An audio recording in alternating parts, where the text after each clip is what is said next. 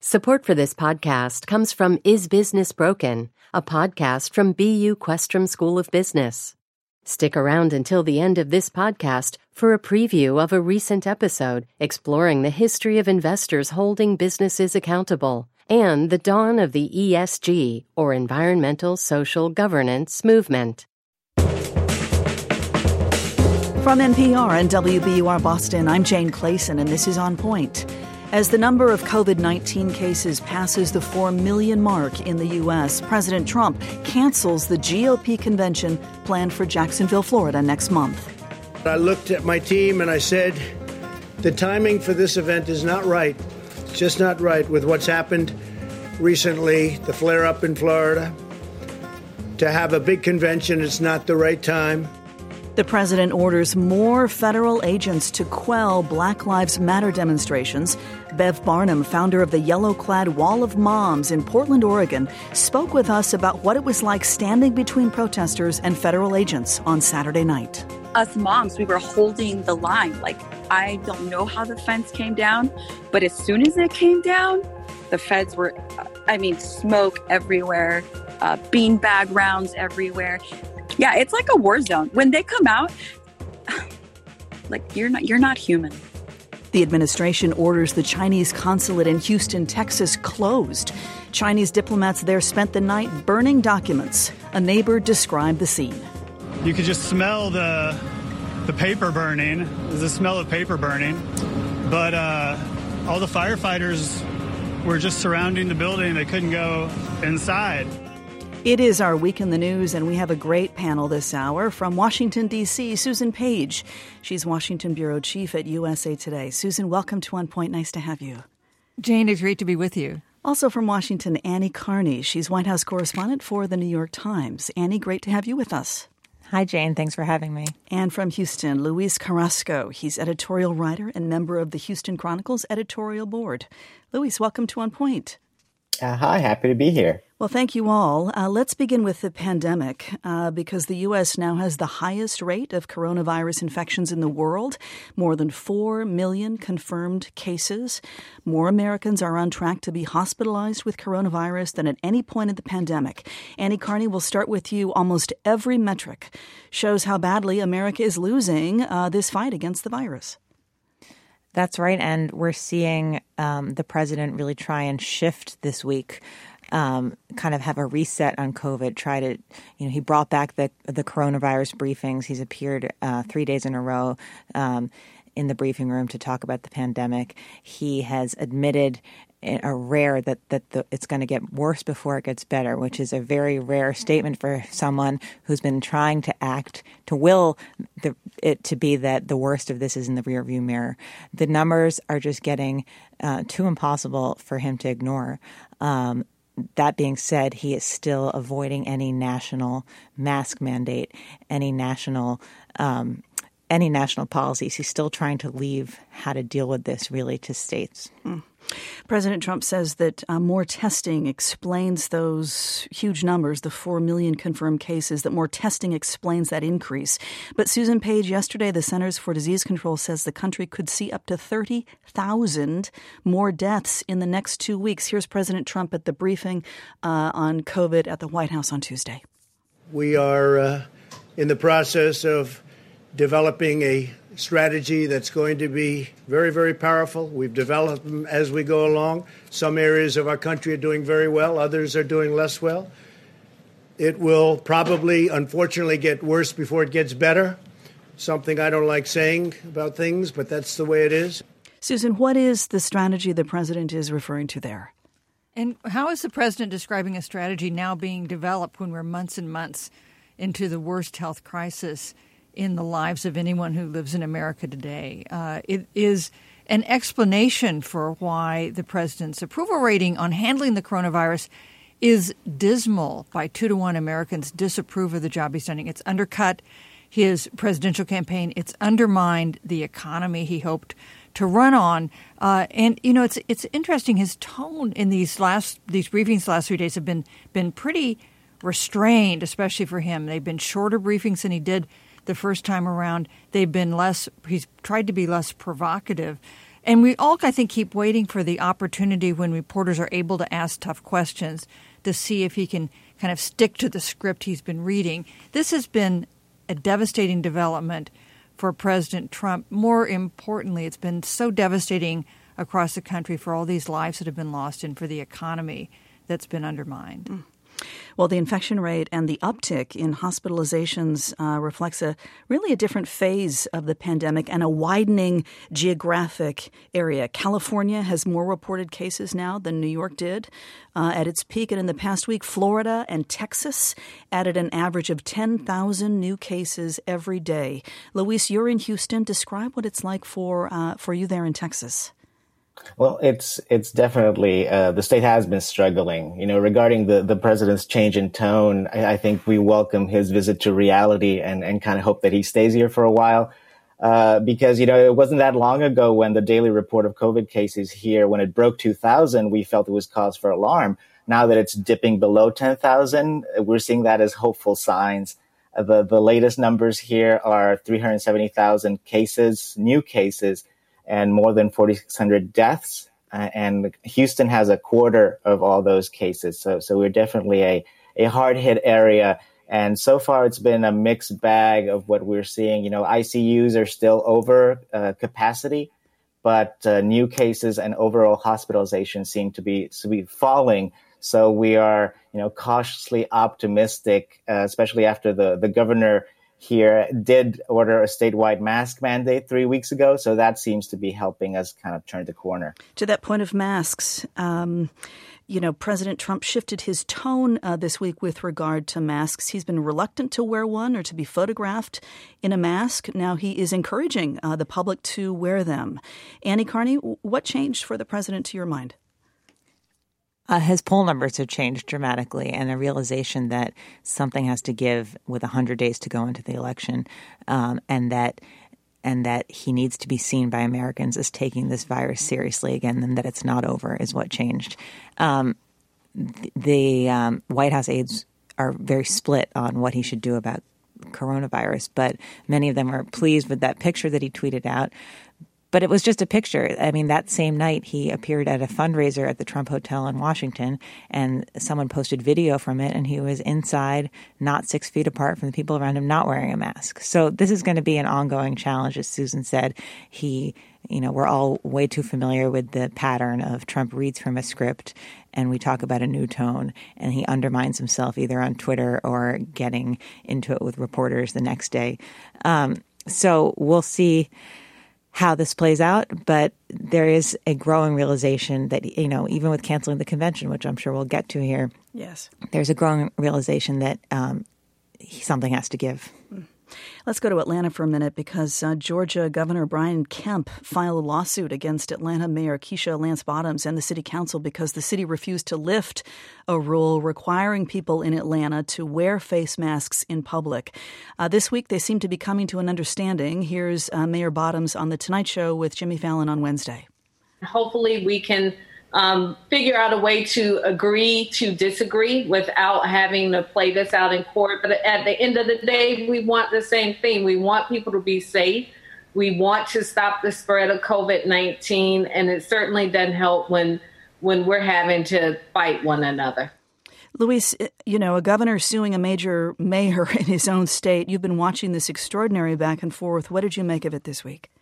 I'm stunned, frankly, that the Governor Kemp hasn't just looked over to the west to Texas, for example. The governor here did order that statewide mask use, and it's really trying to help that, because before that it was really getting out of control. So I think that this reluctance by Republican officials to follow with that mask order is troubling and very puzzling, even though the governor here did take away, cities and localities' abilities, just like Kemp did, to enforce other stronger measures. It's like I said, it's very puzzling.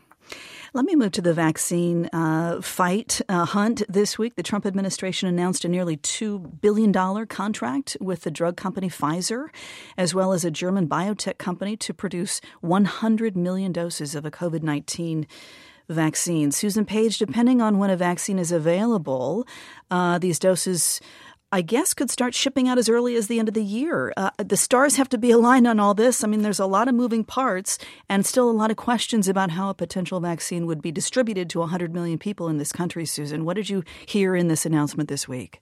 Well, there's you hear a lot of optimism that progress is being made on that particular vaccine and in some others. Another $2 billion has been invested by the federal government in some other projects that are trying to develop a vaccine. The scientists caution, though, that this is really a very rapid timetable for development of a vaccine. They hold out hope that some of the trials that have been going on have seen good results. It is the thing that makes this pandemic turn around. The availability of a safe and effective vaccine, widely available to Americans, is the thing that would make it possible for kids to go back to school, for parents to go back to work, for the commerce to begin to return to some sense of normalcy. So the president's hope is that if you can't have a vaccine by Election Day, at least have reports that a vaccine is on its way in short order by Election Day, because that would be the best possible news for Americans in general, but also for the president, who is facing the possibility now of losing his bid for a second term. And the additional concern among many who may not take the vaccine, certainly being fast-tracked there.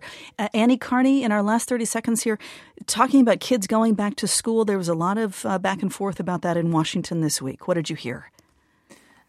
I mean, everyone, I think, would love. I mean, it's the big question for the fall. I mean, it is the biggest tell of whether people will be able to work full time, whether life will be able to feel at all like normal.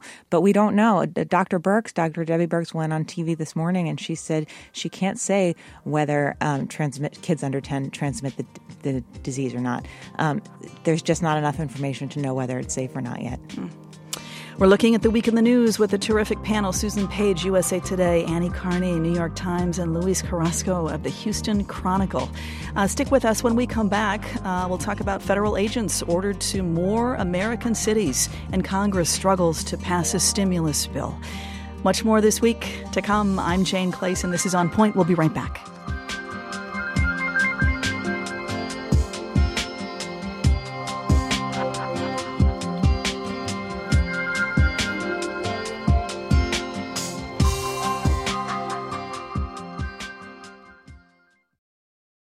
Support for the On Point podcast comes from Indeed.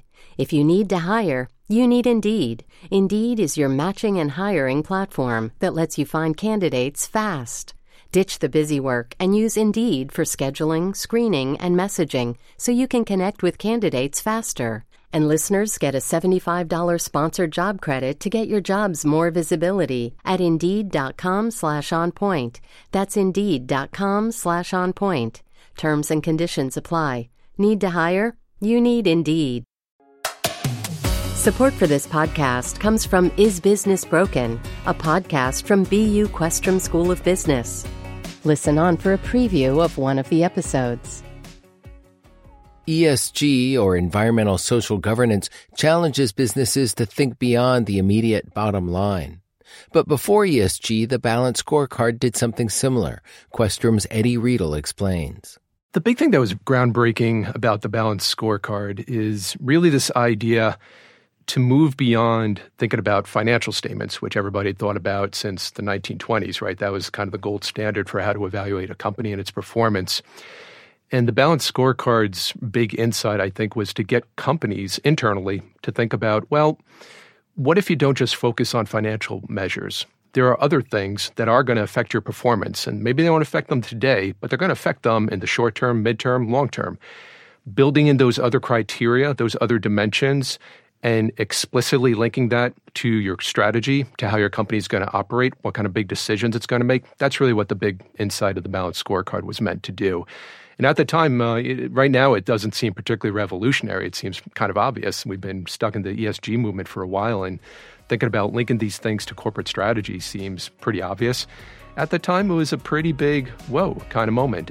Find the full episode by searching for Is Business Broken wherever you listen to podcasts, and learn more about the Mehrotra Institute for Business, Markets, and Society at ibms.bu.edu.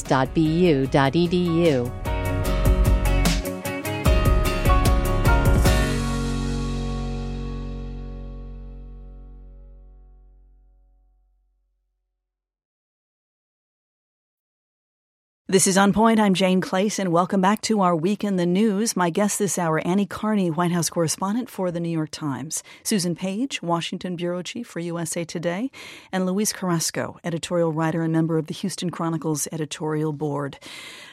Let's talk about President Trump this week announcing plans to send hundreds more federal agents to the Democratic-run cities of Chicago and Albuquerque to crack down on crime. This significantly expands the scope of a program that has been characterized by Democrats as borderline authoritarian. Susan, what's the role of these officers on the ground in these U.S. cities as you see it?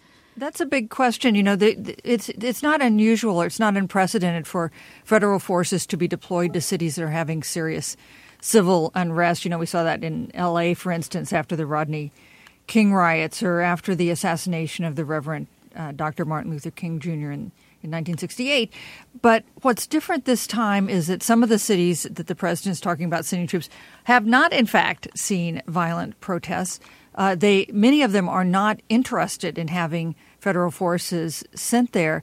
And to critics, it seems like a nice fit for President Trump with the law and order theme that he's been striking in his campaign. So there's a lot of suspicion about what these troops would do. And the pictures that we've seen out of Portland, this is a slightly different program where federal forces have been deployed, but you see what looks like paramilitary troops picking up demonstrators and putting them in unmarked vans to take to where? We're not sure.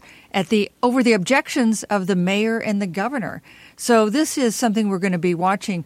The mayor of Chicago has said, where they've had a serious problem with crime that's gotten worse, has said she'll welcome these federal troops to come in and help them in some ways. But she cautioned, you used just the word you did about authoritarianism, that they're not interested in that.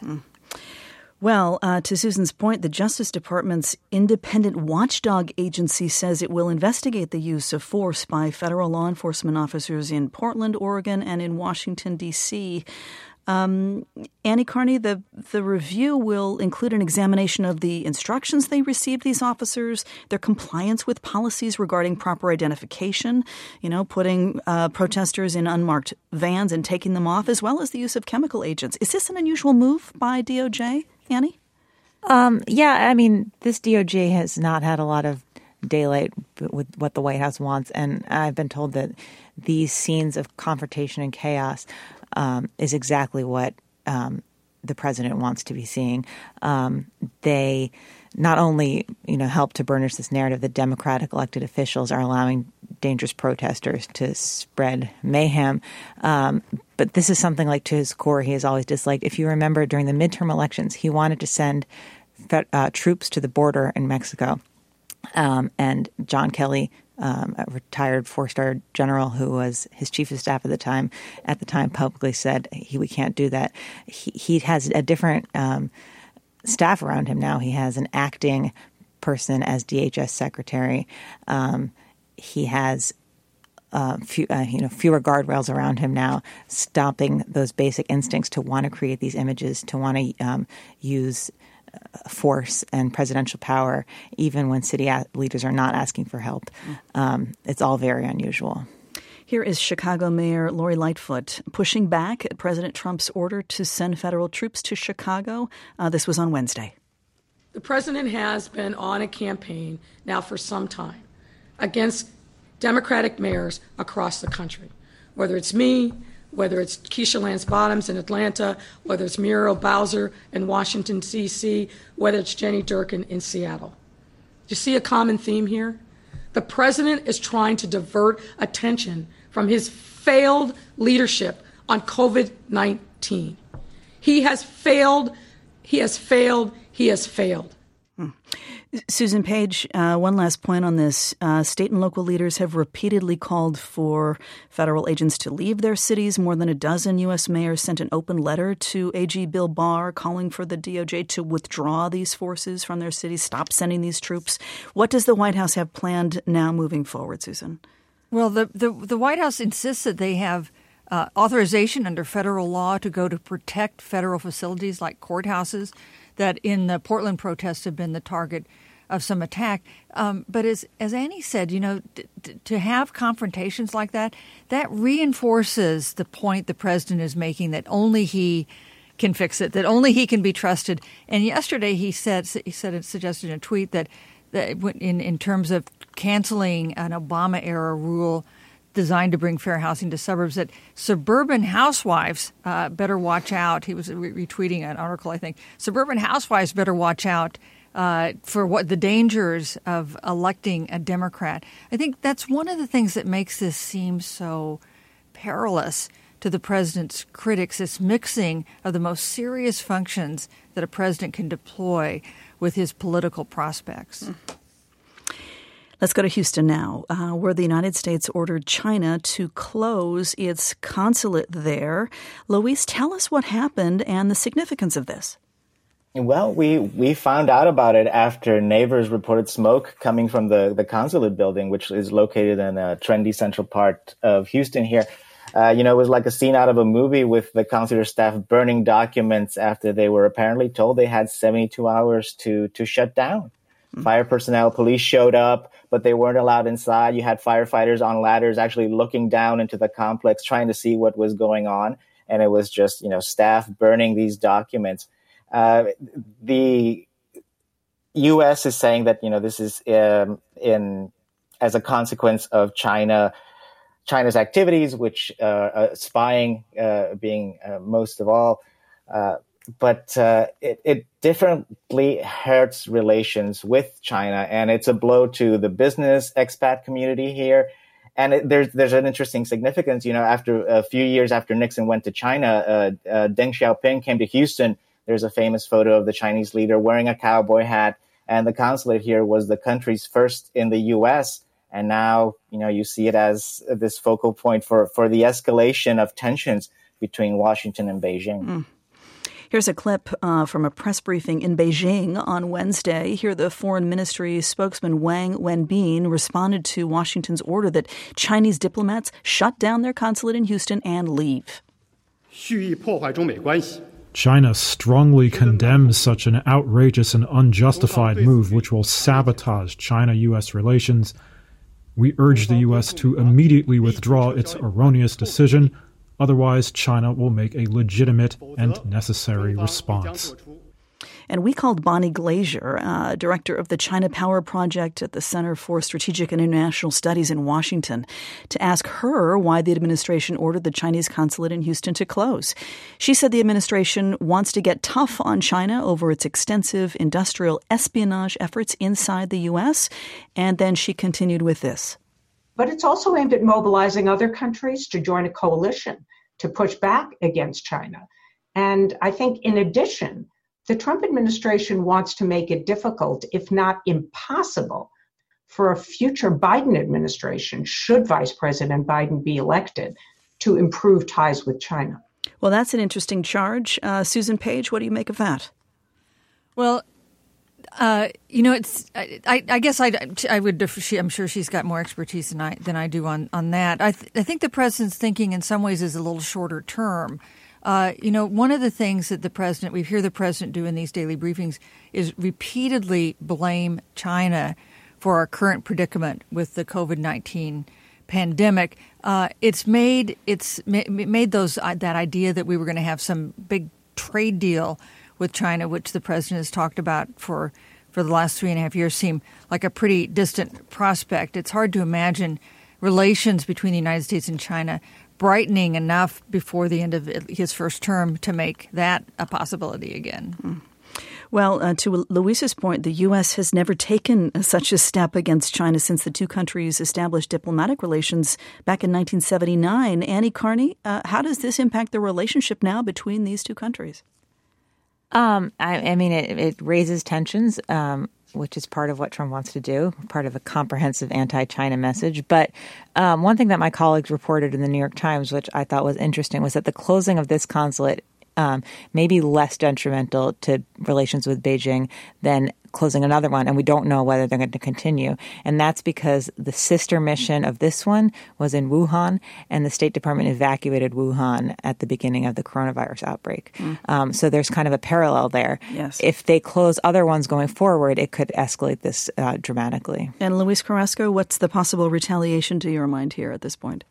Well, apparently China has already told the U.S. that they are shutting the consulate in Chengdu. So they're not going, they are not giving the U.S. the easy way out by closing the already shuttered consulate in Wuhan.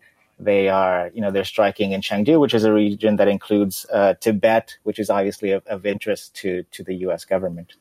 Well, thank you all for that. I'd like to move to Capitol Hill now because Senate Republicans are preparing to roll out a new $1 trillion coronavirus relief package. Susan Page, update us on the next round of this aid plan in Washington. Well, we thought we'd be in a better place today than we are. Mitch McConnell, the Senate Majority Leader, had announced he was going to have a big news conference yesterday morning and unveil what the Republican proposal would be. And in reaction to that, Speaker Nancy Pelosi and the Senate Democratic leader Chuck Schumer scheduled a news conference of their own so they could react to the Republican plan. But guess what? No news conference by Mitch McConnell, no Republican plan. The White House and Senate Republicans have not yet been able to reach an agreement between themselves, much less move on to negotiate with Democrats. This has some serious consequences because the enhanced unemployment benefits that have been helping a lot of Americans who lost their jobs with the pandemic, they're running out next week, and there is really no realistic prospect they're going to be renewed in time to be continuous. We do know there's a lot of pressure, a lot of impetus on Congress to get moving both on the enhanced unemployment benefits, on aid to schools, on aid to states and cities for expenses related to this disease. So they'll get back to it, but it's certainly proving to be more difficult than I think almost anyone on the Hill hoped. Well, the Trump administration dropped its insistence on a payroll tax cut as the centerpiece of this relief package in favor of more direct payments to Americans. And as Susan said, Annie Carney, unemployment benefits expire in 10 days for most Americans. What do you make of this plan and these ongoing divisions on Capitol Hill? Well, it doesn't bode well that there's so much intra-party divisions when they haven't gotten to the real negotiating, which will take place with the Democrats, who already want like a $3 trillion bill. This is a discussion about a $1 trillion bill. But the cutting the payroll tax cut, it was seen, critics thought that, it would not benefit 18 million unemployed Americans who are, at the biggest risk right now. So that was the criticism to it. But that was something that Donald Trump has been really pushing for. But that dropped off the table. And I mean, the deadline is coming at the end of this month that a lot of these benefits and help to unemployed people are coming to an end. That's also why we see a rise in the unemployment cases. The PPP loans are expiring. People are having to lay off people in preparation for losing those benefits. What we're realizing overall is that these short-term attempts to help workers across the country were too short for this virus. This is continuing, and and it just wasn't enough. Well, the number of Americans filing for unemployment benefits rose last week for the first time since March. 1.4 million Americans filed first-time jobless claims. That means in just over 4 months, 52.7 million Americans out of work. Luis Carrasco, this debate going on right now on Capitol Hill over this new relief plan exposes rifts within a party torn between fiscal conservatives who don't want more spending. They're angry about more spending, and moderate Republicans looking, at a re-election fight. And a lot of constituents still can't pay the rent, still looking for a lot of help here. Luis, what did you see this week? No, it is really upsetting to see these some of these Republican senators, including Ted Cruz of Texas, Rand Paul of Kentucky, all of a sudden remembering that they are fiscal conservatives and that they are there to fight to keep the deficit down after they supported the president's tax cuts that have left us in much worse shape, facing the pandemic or any other emergency than we would be otherwise. And I think they are ignoring the reality on the ground with this moratorium on evictions, for example, coming to an end, and people all collecting unemployment, the desperation out there, or people being forced to go back to work and risking, getting COVID-19, which is, why we're seeing all these cases as well. I think there's a real disconnect between those elements of the Republican Party and just what's going on. Sticking to Capitol Hill for a moment, some other interesting battles this week in Congress. Susan Page, the Senate will hold its ground on ordering the Pentagon to rename military bases honoring Confederate generals. This has been a topic of interest to many across the country. Give us an update on that. Well, this is really interesting. The Republican-controlled Senate passed by a wide margin this huge defense bill, which includes a provision to rename U.S. bases that are named for Confederate generals, to rename them to something less provocative. This is a provision that, astonishingly to some, including some of his supporters, the president has really been advocating against. He's opposed the idea of changing the names of these bases. The Senate's now passed it by a margin sufficient to override his veto.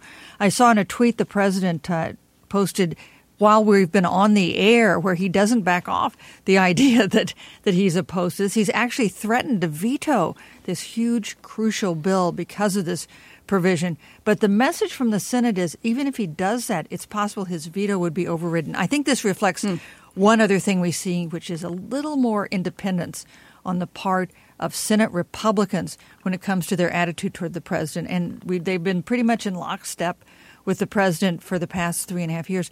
They are now seeing their own reelection prospects get worse because of the president's political problems. The Cook Political Report, independent analysis of American politics, just yesterday changed its projection to say that the Democrats are now likely to win control of the Senate in November. That's something that a year ago we thought was not likely. Annie Carney, wrap us up here in the last 15 seconds. What did you see on Capitol Hill this week? I've been focusing on the Trump campaign and the president, but this battle over naming military bases and forts and talking about cancel culture is exactly the conversation he wants to be having. Not about the virus, which he's being forced to have, but this fighting against cancel culture. He thinks there'll be a backlash to the backlash that will help him in November.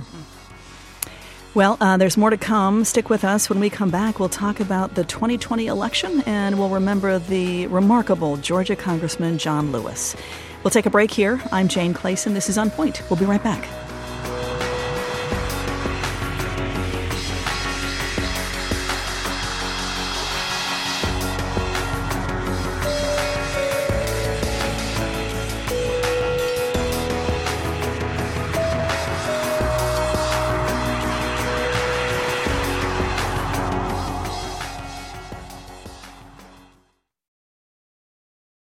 A gruesome scandal at the nation's most prestigious university shines a light on a macabre and lucrative world of buying and selling human remains. Human body parts taken by a manager at the Harvard Medical School morgue and then sold to customers online. So my first skull is right there on the top shelf. That's my first and my favorite. I'm reporter Allie Jarmanning, and this story raises some tough questions. How should we treat the dead? And who gets to decide? There should be some middle ground where we treat deceased tissues differently than we treat old refrigerators. This is Postmortem, the Stolen Bodies of Harvard, a new season of WBUR's Last Scene. Listen and follow Last Scene wherever you get your podcasts.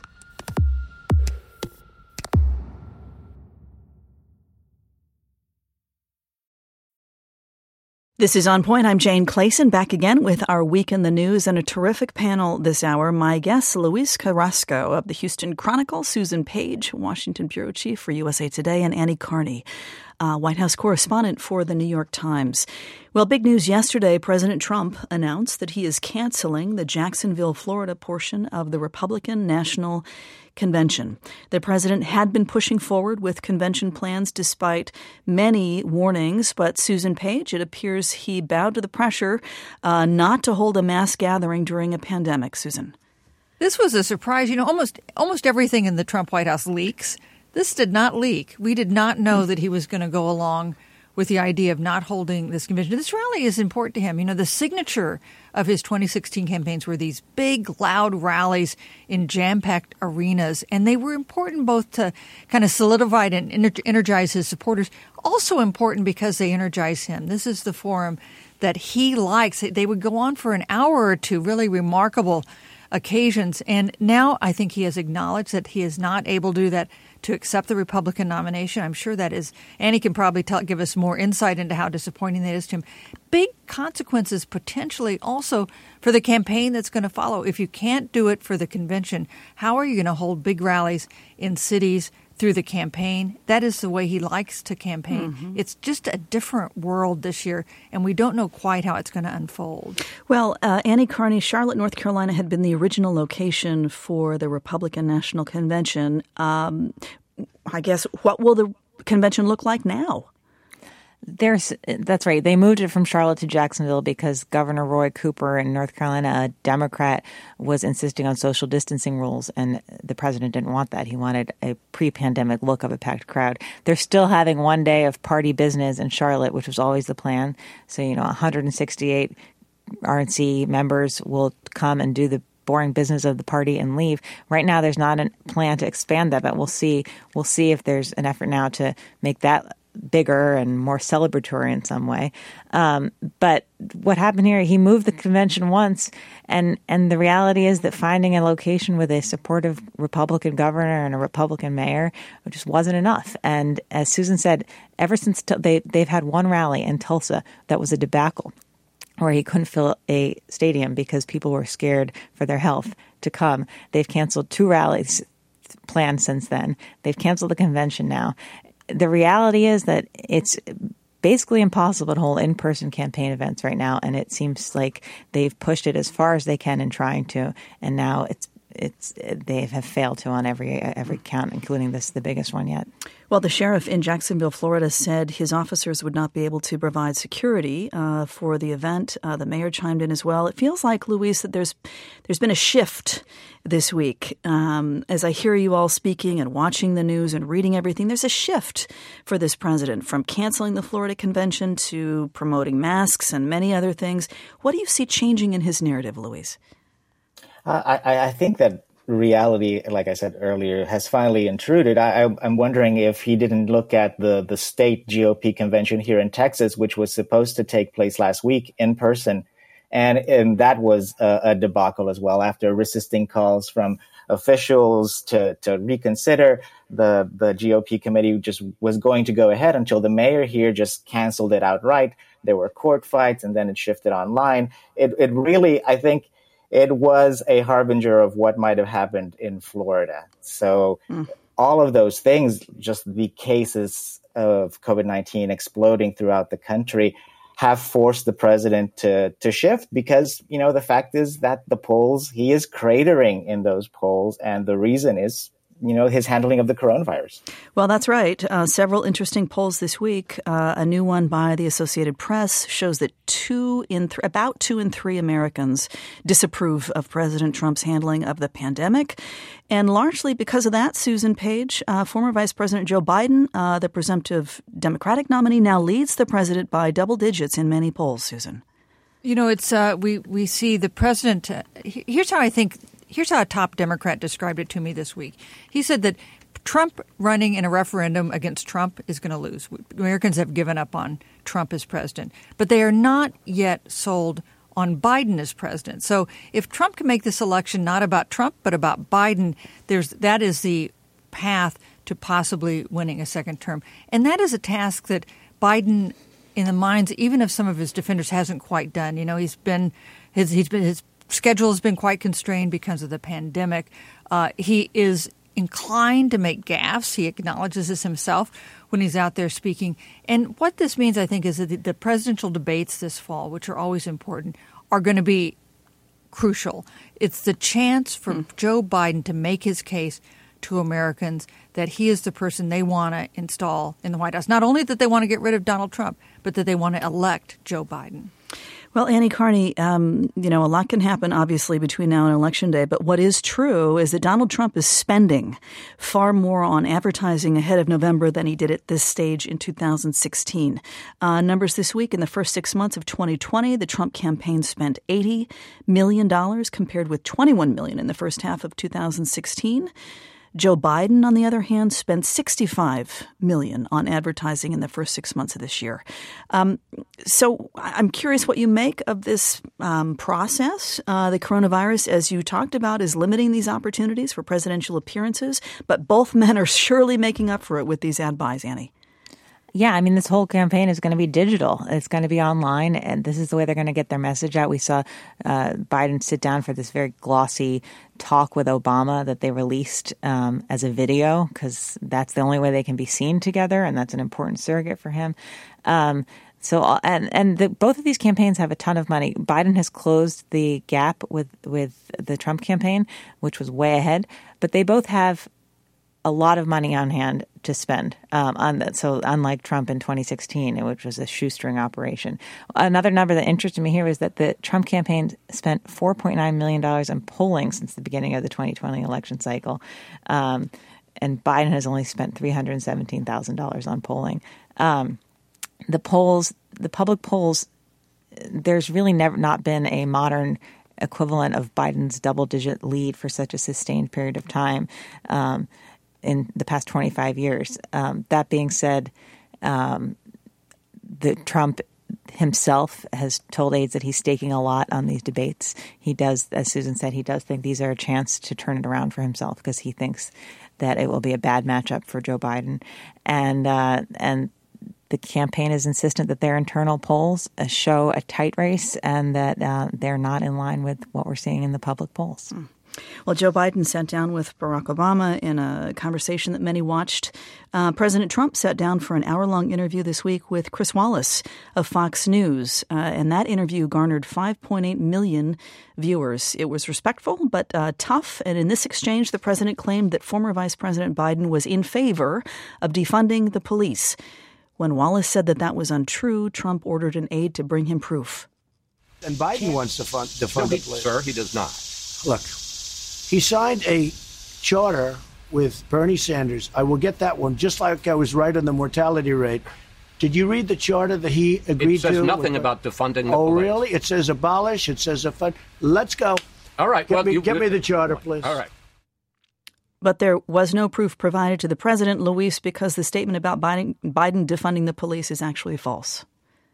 Yeah, it's we have a pretty low bar when doing our job is seen as, news, which not to take away from Chris Wallace, who did a great job interviewing the president and confronting him when he came up with these falsehoods.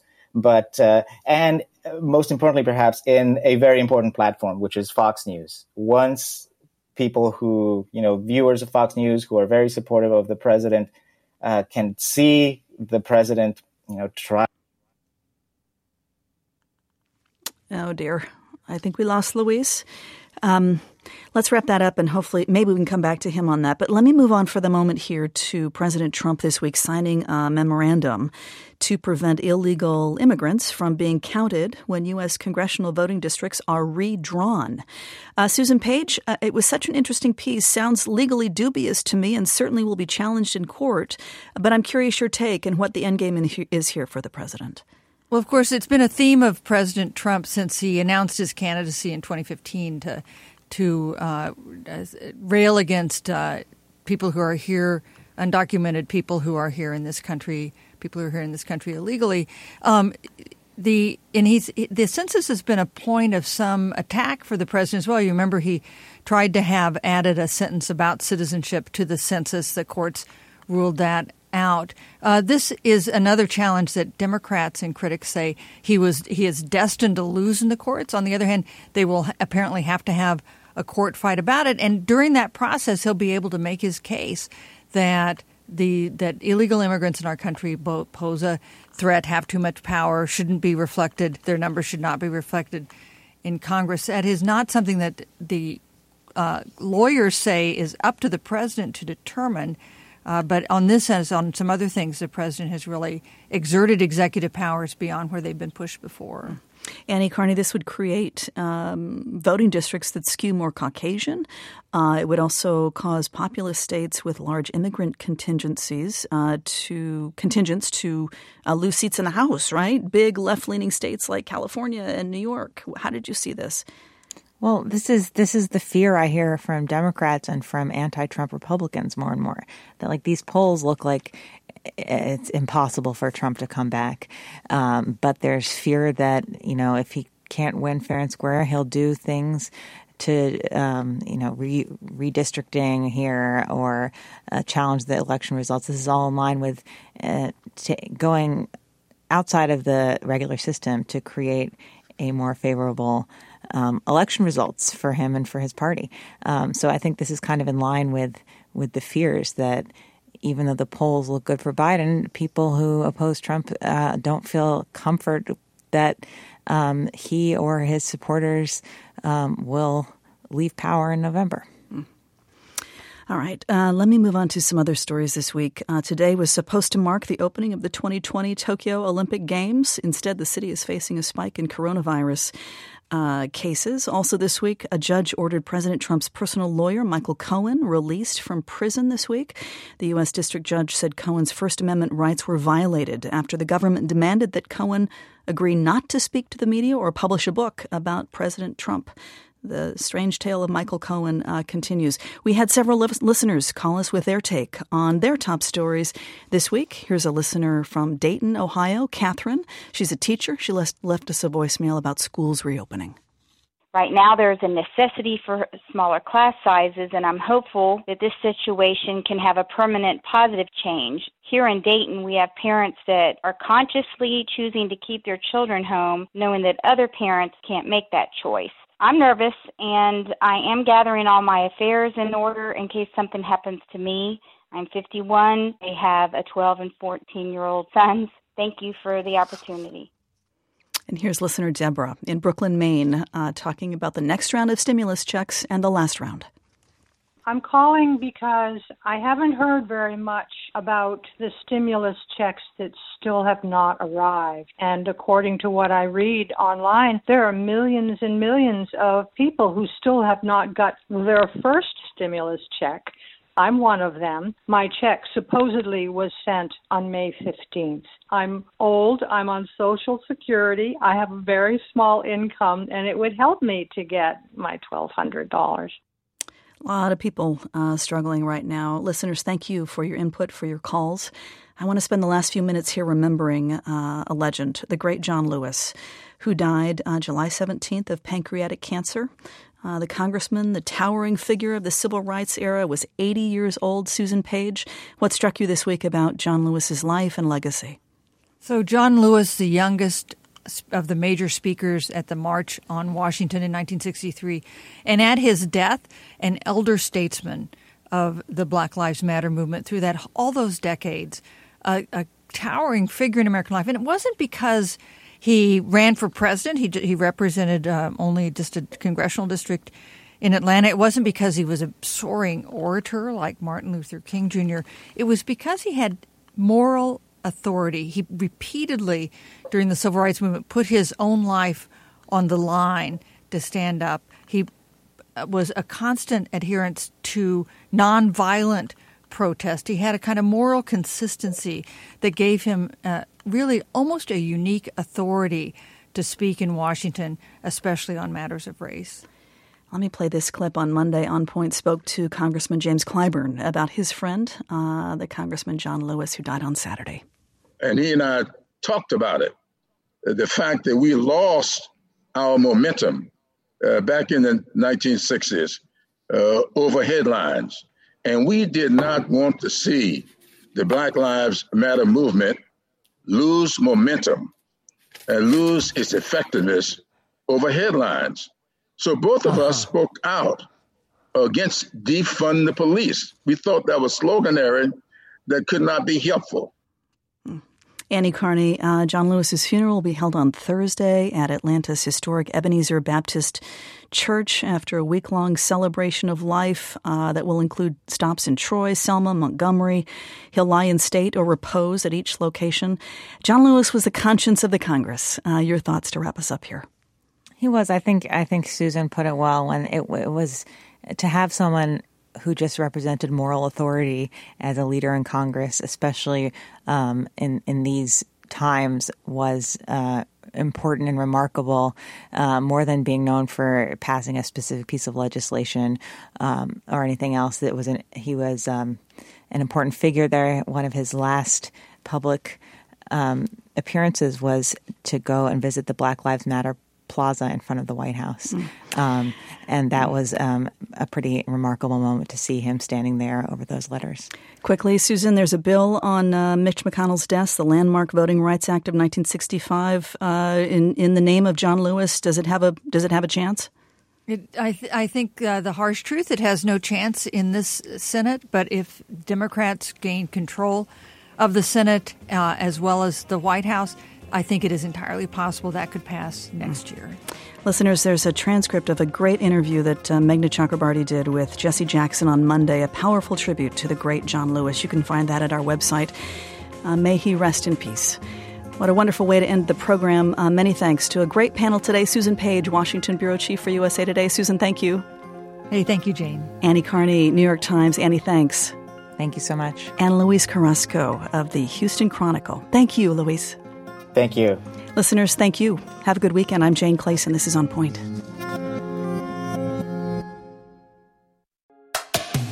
Support for this podcast comes from Is Business Broken, a podcast from BU Questrom School of Business. Listen on for a preview of one of the episodes. ESG, or environmental social governance, challenges businesses to think beyond the immediate bottom line. But before ESG, the Balanced Scorecard did something similar. Questrom's Eddie Riedel explains. The big thing that was groundbreaking about the Balanced Scorecard is really this idea to move beyond thinking about financial statements, which everybody had thought about since the 1920s, right? That was kind of the gold standard for how to evaluate a company and its performance.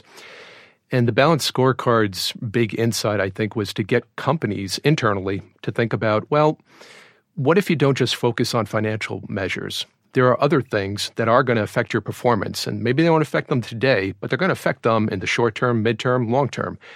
Building in those other criteria, those other dimensions, and explicitly linking that to your strategy, to how your company is going to operate, what kind of big decisions it's going to make, that's really what the big insight of the Balanced Scorecard was meant to do. And at the time, right now, it doesn't seem particularly revolutionary. It seems kind of obvious. We've been stuck in the ESG movement for a while, and thinking about linking these things to corporate strategy seems pretty obvious. At the time, it was a pretty big, whoa, kind of moment. Find the full episode by searching for Is Business Broken wherever you listen to podcasts, and learn more about the Mehrotra Institute for Business, Markets, and Society at ibms.bu.edu.